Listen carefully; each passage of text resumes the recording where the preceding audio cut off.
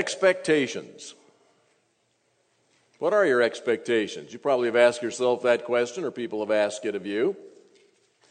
There's a story that is told about a children's Sunday school class that wrote a letter to the church missionaries. The letter said this: "Dear missionaries, we are writing this letter to tell you that we are praying for you. We don't expect an answer." Now what's clear from that little letter is that those children had low expectations. What is not as clear is whether those low expectations were of God or whether they were of the missionaries. Expectations. Expectations often define our decision-making and planning. For example, maybe you become aware that you're starting to get worn out with the routines of life, and so you have expectations and hopes that there's a way of recovering your energy. So you decide and plan a vacation. This vacation is not going to be to a place like Disneyland that's a flurry of activity, but rather you identify a spot secluded and away from all the hustle and bustle, because your expectations are refreshment, not to come back more weary than when you left. Maybe it's expectations that provide motivation for you. You know that the old car has got too many miles on it, it's not running like it once did, and you're expecting that it could break down and leave you stranded by the side of the road at any moment. And so you're moved by those expectations to replace it with a new one, or at least one that's newer and more reliable. Expectations. Sometimes we have high hopes and expectations only to have them disappointed in the realities of life, and so we lower expectations so we won't be disappointed. In fact, we might even coin a Murphy's Law to that sort, to say, expect everything to go wrong. You probably won't be disappointed, but if something goes right, we can work it in. Expectations. So my question for you this morning is this. It has to do with expectations. What are your expectations when you sow the seed of the Word, the seed of the gospel? Now, in the context of Mark chapter 4 and in the messages that Pastor Bill has preached over the past several weeks, he's brought forward that call to sow, hasn't he? He's reminded us of our responsibility as individuals and as a church to bring the gospel to those around us, those who are near to us and far from Christ. It's part of our mission upon this earth. But the question comes to be, when we are going about this task of sowing, what should we expect? What should we expect as a result? This morning we're looking at two parables, and they help answer that question for us. What should be our expectation when we sow the seed of the gospel? Now, these are parables. That's very evident if you just look back at those verses, beginning at verse 26. And particularly, if we look at verses 33 and 34, the end of that passage that Taylor read, Mark writes, with many such parables, he was speaking the word to them so far as they were able to hear it. That reminds us that this is a summary that takes us back to the beginning of the 4th chapter at verse 1, where we saw the parable of the sower and the soils. And then through the rest of this chapter, there have been some intervening analogies and pictures, word pictures that Jesus gave, all of which were intended to teach. Mark tells us here that these are not all the parables that Jesus taught. This is a select body of them. If you read in the other Gospels, you'll see some additional parables that Jesus used and taught such things about what it means to be a neighbor in the parable of the Good Samaritan, or the unjust judge and the parable that taught us to pray persistently. The parables that Mark included and that we're looking at this morning were of a particular kind.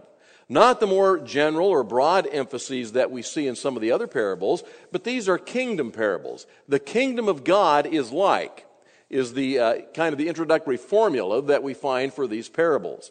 And so Jesus here in these parables is talking about the kingdom. What is the kingdom of God? Now, Matthew, Mark, and Luke all tell us or show us that the preaching and teaching of the kingdom of God was the central theme of Jesus' preaching and teaching ministry. The term occurs some 14 times in Mark's gospel, 32 times in Luke. In Matthew, that expression is used only 4 times, but Matthew had a preference for a synonymous expression, the kingdom of heaven. And that expression occurs in Matthew numerous times. So these 3 synoptic gospels, looking at the life of Jesus, understood in common his emphasis upon the kingdom.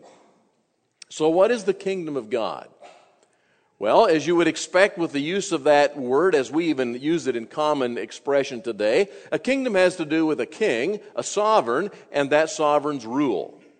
It has to do with how it is that God rules his creation, and more specifically, how he deals with those who are his adversaries, and how he brings benefits to those who are his subjects.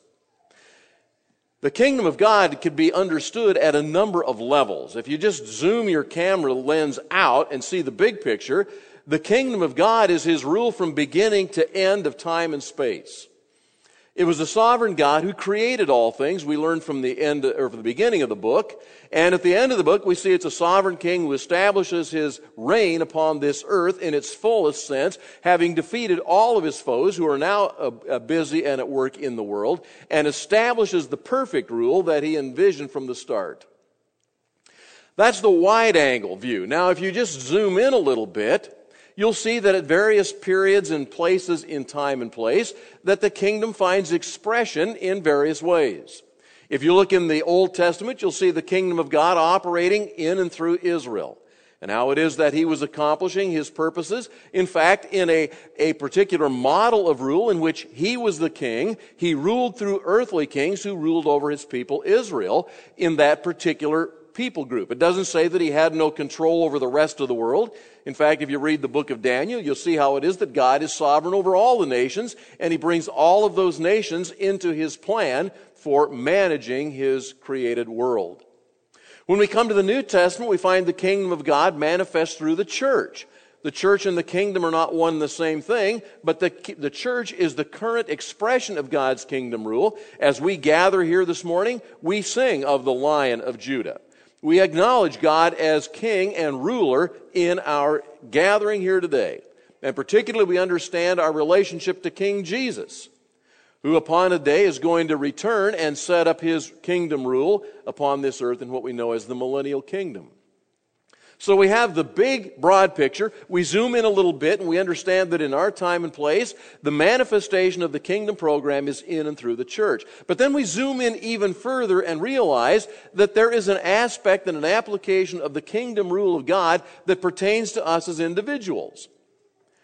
We as a church are a corporate gathering of redeemed believers, individuals who have understood what Jesus came to do, who understood that that is how God is at work in our lives today, is through the redemption of his Son. And we have, by faith, bought into that plan. So there is a kingdom aspect that regulates our daily living. Now, as we look at these parables, I think we see significance for them as it relates to all 3 levels. There certainly is that broad picture of God's kingdom plan, the kingdom of God from beginning to end. There is an aspect of it that applies to our life together as the church, and there are those aspects of the rule and reign of our Lord Jesus in our lives that call us to a life of obedience. And so when we come to this particular pair of parables, we discover that they are talking about how it is that the kingdom grows. The first parable is called the parable of the growing seed, and the second is called the parable of the mustard seed.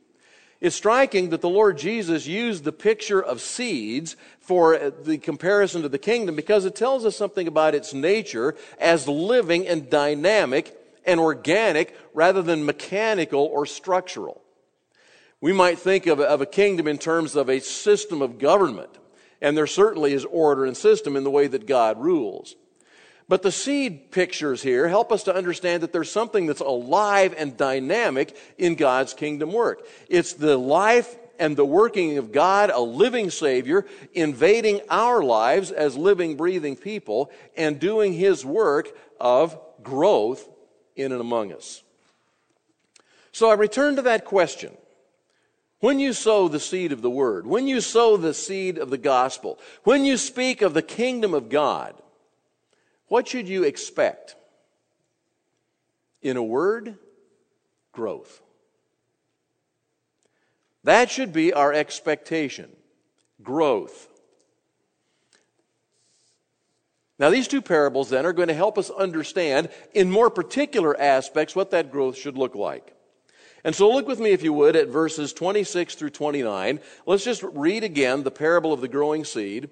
And we're going to find in this parable 4 expectations that we might have as it relates to growth. We're going to come to the second parable, the parable of the mustard seed, in a few moments and find that 5th principle. The outline, fill in the blank, is on the back of your bulletin if you wish to take notes on it this morning. So here's what we find beginning at verse 26. Jesus was saying, "The kingdom of God is like a man who casts seed upon the soil. And he goes to bed at night and gets up by day, and the seed sprouts and grows. How, he himself does not know. The soil produces crops by itself. First the blade, then the head, then the mature grain in the head. But when the crop permits, he immediately puts in the sickle, because the harvest has come." Well, that's a pretty simple story, isn't it? Actually, it's a story that only Mark records. This parable is unique to Mark. But it does draw, as I've already noted, from the imagery of seed and seed planting. The seed is the word. We saw that earlier in the passage, chapter 4, in the parable of the sower. And that is a consistent point with that first parable in this chapter. But at this point, Mark, recording Jesus' story, takes a little bit of a different turn. And rather than looking at the soils and the different kinds of reception of the word, here he's talking about how the seed works in the process of growth. So we come now to the first of these expectations that we might have of the spread of the gospel as we scatter seed.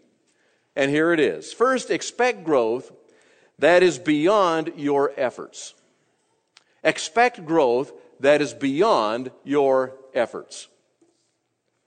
Often when we think about expectations and outcomes, we take to ourselves the responsibility to produce those outcomes, don't we? If it's the vacation, you don't say, "I'm going to take a vacation, let's just see how the Lord leads." At least I don't plan vacations that way. Now, some people might. But somebody's got to decide that we're going to go get in the car and drive someplace. Now, I'm not saying that you ignore God in this process, okay? There's a certain dynamic that happens here. But there's a certain expectation we have that if we're going to get the outcomes we want, we've got to take the responsibility for doing it all. What's interesting here as it forms our expectation is that we are casters of seed. Period. In this story. Look at it there in verse 26.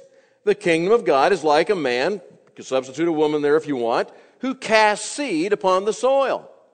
There it is.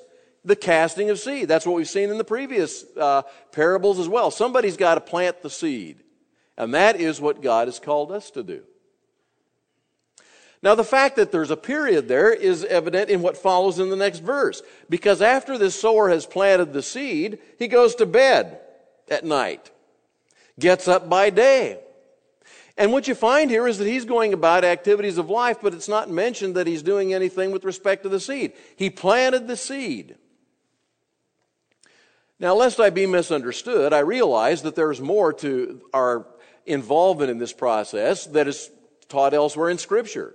For example, there's preparation of the soil. Paul speaks of Paul watering, Paul planting, Apollos watering. There is the necessity of prayer. Once you share the gospel with somebody, surely you want to pray for them and pray that the Lord will cause that seed to bear fruit in their lives. But what Jesus is emphasizing in this story is the fact that sowing is our responsibility. And if we try to take it upon ourselves to go beyond that with the guaranteeing of results, we're taking on responsibility that isn't ours. In fact, it's something we can't do. You and I cannot make a believer. And we're going to see more about that later on as we see how it is that believers get made. But the fact of the matter is, we plant seed. If we try to take on more responsibility than God intends for us to take on, we'll get ourselves frustrated and disappointed. And our expectations get turned to disappointment. This this statement does not lower our expectations. It just refuses to take on the responsibility for those expectations when it's not ours. Our call is to be those who cast seed. I think of the missionary enterprise. You know, there are many missionaries who know and sense the call of God, and they rise faithfully to go to very difficult places in this world and spread the gospel. But I've had experiences with missionaries who come home almost sheepishly and embarrassed, and even sometimes you kind of get a tinge that they feel guilty. Because, you know, they're always supposed to come back and talk about all the great things that are happening on the mission field in their avenue of service, and sometimes they come and say, well, you know, we've been laboring and the converts are few. Now, for you and me sitting here being big success-oriented folks, we might think, well, why are we sending them? Why are we spending our missionary dollars if their results are so few? You see, what we have done is just projected upon them expectations that they cannot meet any more than we can meet them. The question ought to be, are they faithfully scattering the seed? Are they doing the work of bringing the gospel message? That's what God says is the role of the sower here. We expect outcomes, but we expect them to be beyond the possibilities of our efforts. And that's the beginning point of our expectation. We do what we can do, what we're called to do, but there's more to the story that unfolds as Jesus gives us more about expectation. The second expectation we find here in verses 27b, the latter part of verse 27, and verse 28. And this is the second expectation. Expect growth that is beyond your understanding. Expect growth that is beyond your understanding. You see, it says here that when this sower has gone to bed at night, gets up in the day, something's happening with that seed that he doesn't understand. He can't explain all of the miracle of growth. He can't cause it, and he probably doesn't even understand it. Who among us would dare say that we fully understand how seeds grow?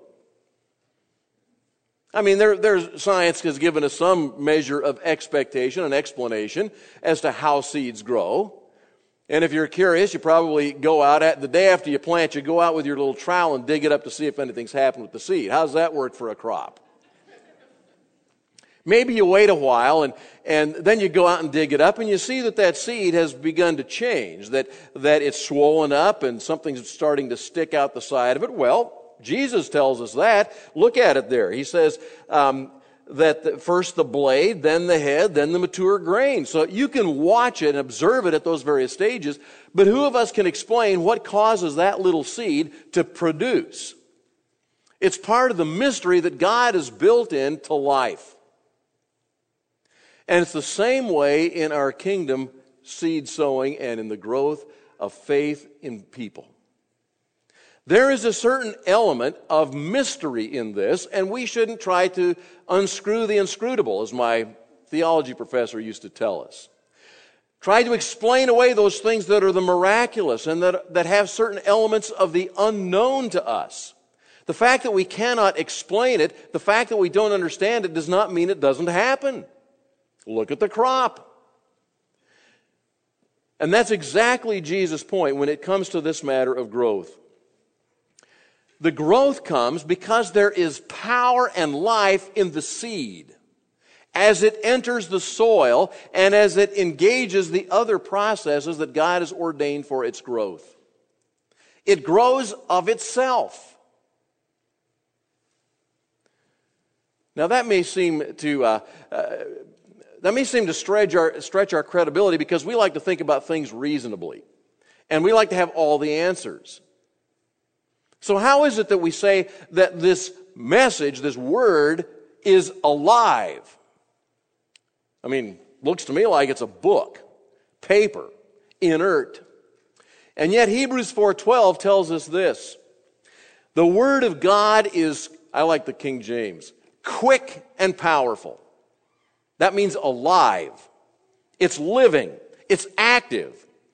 And it's sharper than any two-edged sword, piercing as far as the division of soul and spirit and of joints and marrow, and it is a discerner of the thoughts and the intentions of the heart.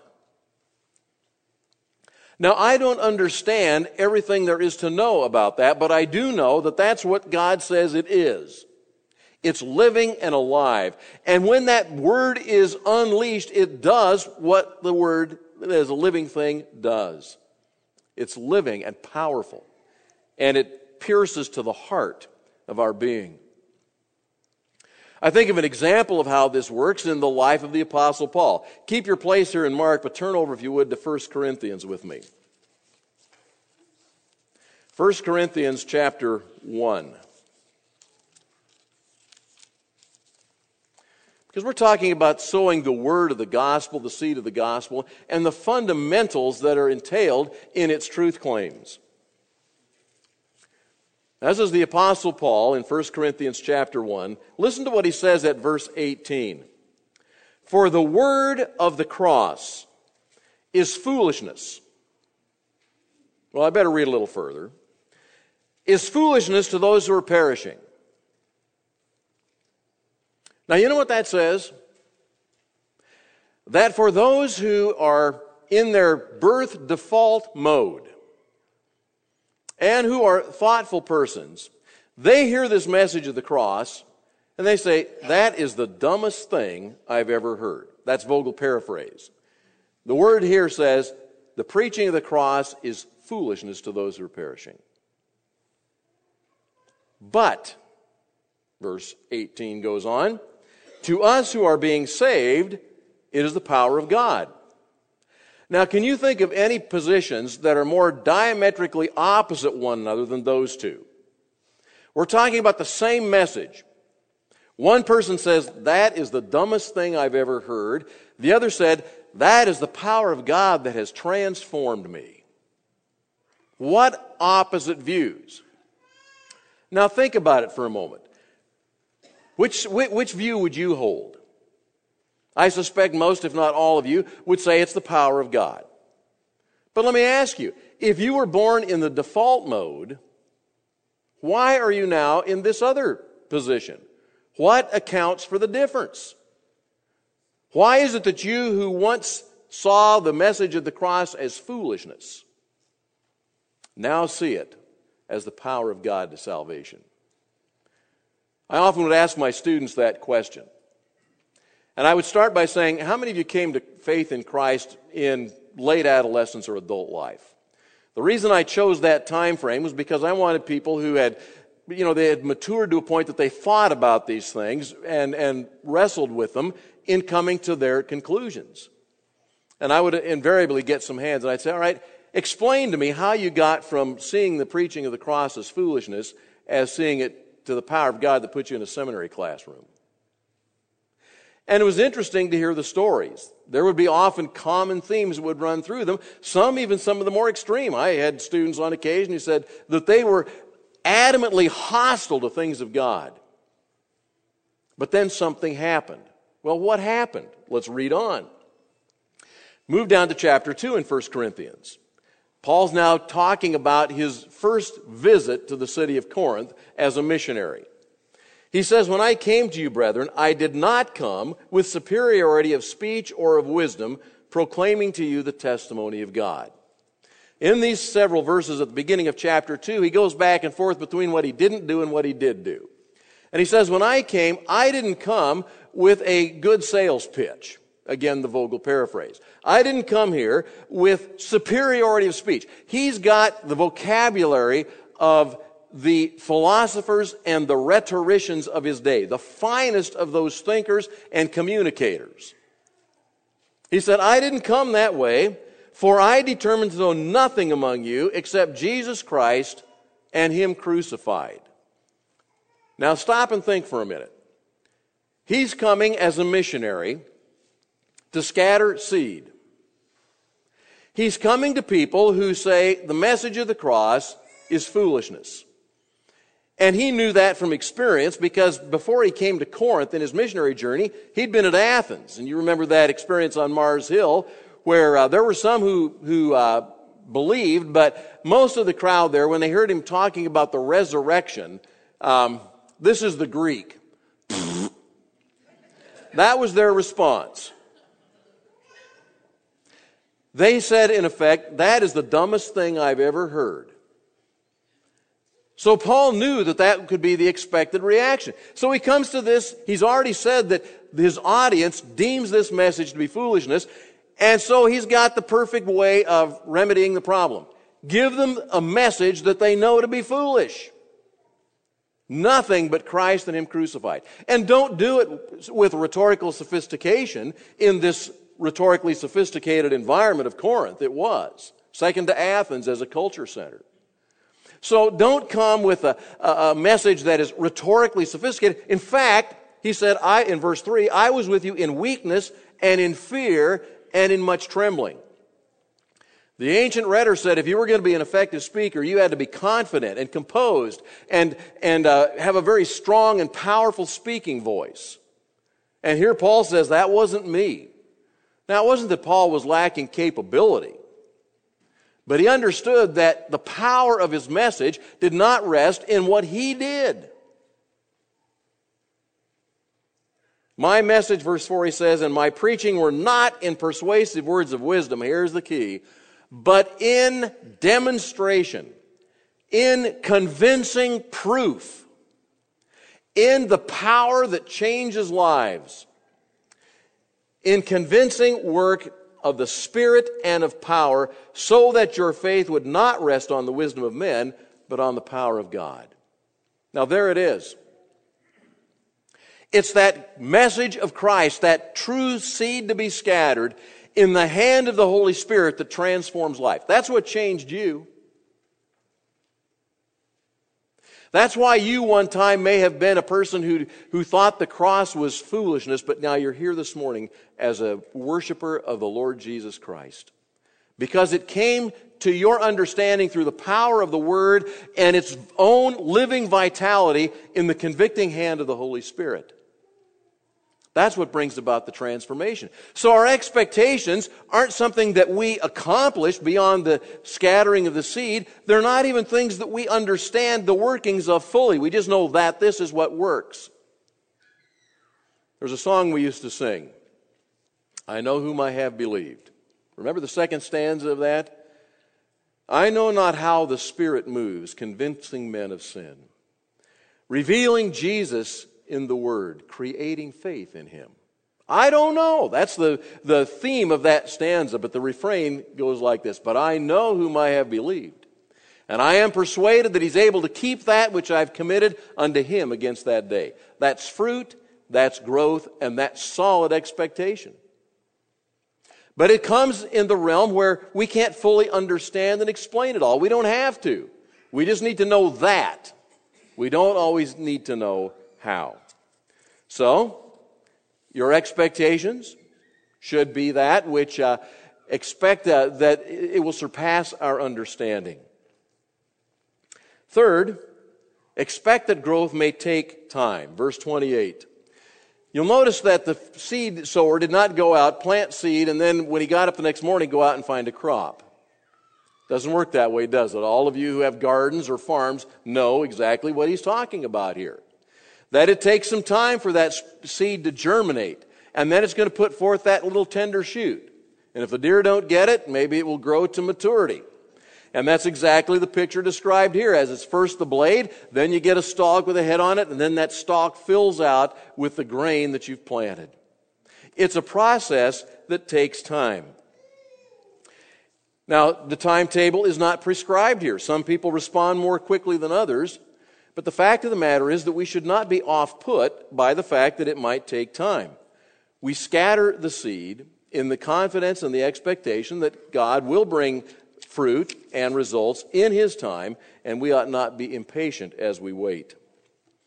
I had a student one time whose name is Heather. Heather came to faith in Christ in her late 20s or early 30s from an unbelieving family. She was the first in her family, an extended family, who came to faith. But she had a very deep burden for one particular member of her extended family, a favorite aunt. Heather cast the seed of the gospel with her aunt. Now, she didn't do what we might infer from this parable. She didn't say, okay, here it is, and I'm not going to mention it ever again. She, over time, continued to hold forth the truth of the gospel. She also prayed, and though this parable does not emphasize prayer, as we've already considered, there is more that we are called to do and involved in doing, and prayer is one of those things. We can always pray. Heather cast seed and prayed for her aunt for 22 years. And when that aunt was in her late 70s or early 80s, she professed faith in Christ. Now, how often do you hear of somebody in that season of life coming to faith in Christ? Not often.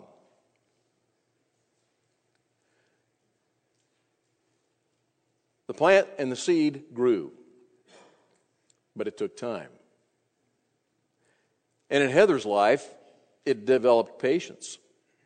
Because she didn't give up. She didn't give up hope. She continued to have that focused expectation that God is doing His good kingdom work. And she believed in faith that God's kingdom work was going to touch the life of her favorite aunt. And He did. Well, that leads us to the fourth expectation here, and that is that you should expect that growth will reach maturity. That's the ultimate culminating part of the growing process, isn't it? You see there at verse 29, when the crop permits, he immediately puts in the sickle because the harvest has come. Now that harvest speaks of the fullness. When you think of the broad scope, it's that which is going to be the culmination, the end of the book in the Bible. When God's going to cast Satan into the lake of fire, all of the opposition to his kingdom reign will be terminated, and he will establish the perfect righteousness that he had designed from the start. There is that stage in which we, in the church age, in the kingdom program, are involved in carrying forth the gospel. And churches mature as they sense their mission and as they apply their mission more consistently. And as God grants churches to grow. In the individual life, it's that process where we can reach a stage of maturity, where our responses to things and our relationship with Christ is more Christ-like at every turn. Expected growth will reach maturity. That's the point of this whole parable in a nutshell. We plant the seed. The seed has its own vitality, and as it works in God's design and plan, God brings forth the result. Paul planted, Apollos watered, but God gave the increase. Now, I find that to be encouraging as a sower of seed, because the ultimate outcomes don't count on me. What I'm responsible to is cast the seed. Cast it expectantly because God's at work in this process, as this parable teaches us. And God's going to bring result. If you take the responsibility for results, they won't happen on your timetable and you'll be discouraged, think you're a failure.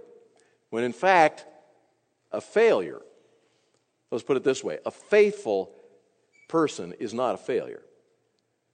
A faithful person is doing what God has called him or her to do.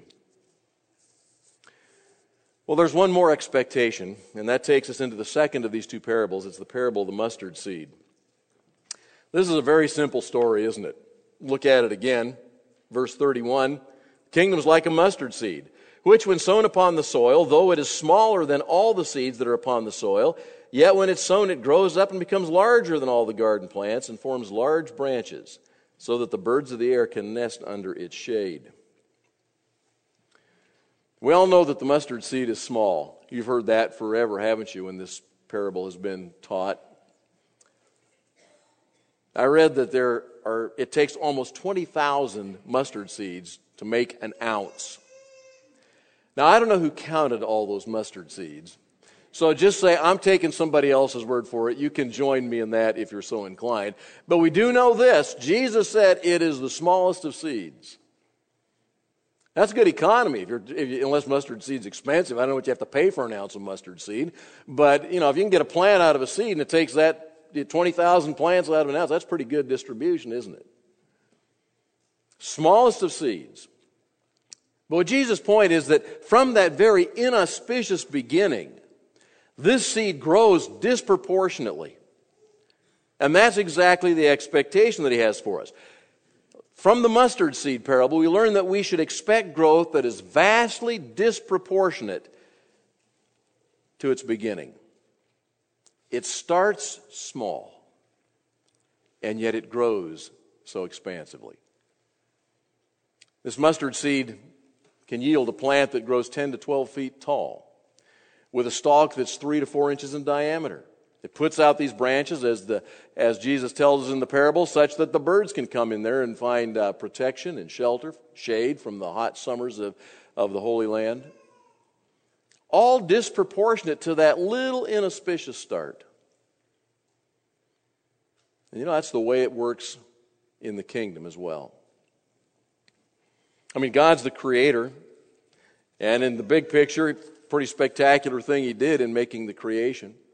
And in that big, expansive picture of the kingdom, we know that he's doing powerful things.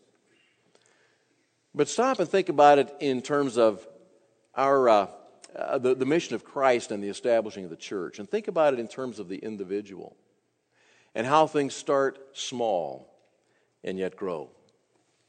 Here's a man who's telling this story who was a lowly carpenter from the little village of Nazareth.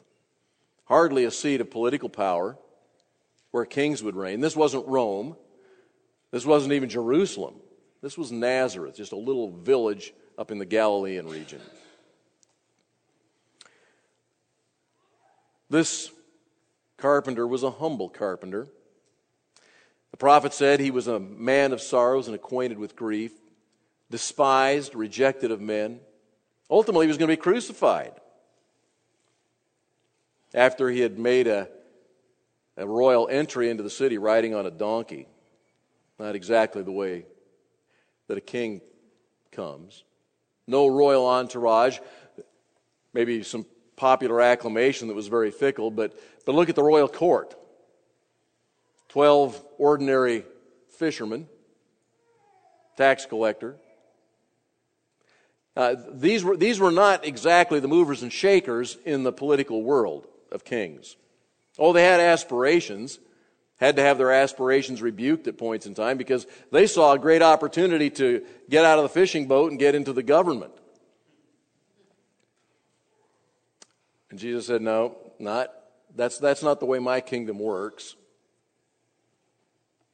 Well, this little group had grown. There were about 500 believers that saw Jesus after the resurrection and before his ascension. But then something happened. The Holy Spirit came. And Peter stood on Pentecost with the power of the word of the gospel, and he preached the gospel, and 3,000 people were converted. One sermon. We read in the book of Acts how the growth continued. The church was growing. There were being added to their number those who were being saved. That seed was taking root and doing what the seed in its vitality and empowered by the Spirit does.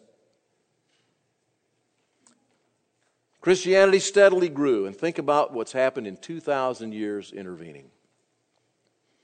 Christianity is currently the largest religion in the world with over 2 billion adherents. And it's had a profound influence on the societies and the cultures of this world over the past 2,000 years. A good example of this kind of unexpected growth can be seen in the case of China. Missionary enterprises have gone to China for many years. You can think of the names of the Stamms, for example. Among Southern Baptists is Lottie Moon, who was the matriarch of Southern Baptist Missions, and she was a missionary to China. In 1949, when the communists took over China and expelled the nationalist government, there were estimated to be about 500,000 Christians in China. Surely under the suppressive regime of communism, that would be extinct, wiped out. And yet now, some 70 years later, The estimated population of Christians in China has reached more than 60 million, according to a study done by a man named Fenggang Yang, a sociologist at Purdue University. The number is growing by millions every year. And at this rate, if this growth continues, by the year 2030, Christians in China will exceed 200 million, surpassing the Christian population of the United States and making China the country with the largest Christian population in the world. In Africa, there are estimates that there are 6 million converts from Islam to Christianity every year. No wonder ISIS is worried. Because despite the adversity, God is growing His kingdom. If the kingdom of God were a human enterprise, if the church were a human enterprise, it would have collapsed long ago. For all of the imperfections of people who have identified with it. And yet Jesus says that His kingdom program will grow because God's in it. Think about it this way. The Apostle John had a vision. We know it as the book of Revelation. And in chapter 5 of that vision, we read these words, beginning at verse 8. When he had taken the book, the 4 living creatures and the 24 elders fell down before the Lamb, each one holding a harp and golden bowls full of incense, which are the prayers of the saints. There's a lot of imagery in here, and I won't take the time to explain it all. But get the picture. These all sang a new song, saying, "Worthy are you to take the book and break its seals. For you were slain and purchased for God with your blood men from every tribe and tongue and people and nation." Now, the description makes it pretty clear who they're talking about. But notice the extent of the growth of the kingdom of Christ. Every tribe, tongue, people, and nation. You have made them to be a kingdom and priests to our God, and they will reign upon the earth. How's that for an expectation? Or maybe you'd like to hear it in a second reference from that same book of Revelation, where we read beginning in verse 15, and if a familiar tune comes to mind, good for you. Then the 7th angel sounded, and there were loud voices in heaven saying, "The kingdom of the world has become the kingdom of our Lord and of His Christ, and He will reign forever and ever." Hallelujah. That is some expectation. And that is the kingdom with which you and I have to do if we know the Lord Jesus. So we look to the expectations of this kind of glorious final outcome. And we're reminded that we start where we are today. Scatter the seed and expect God to do His work.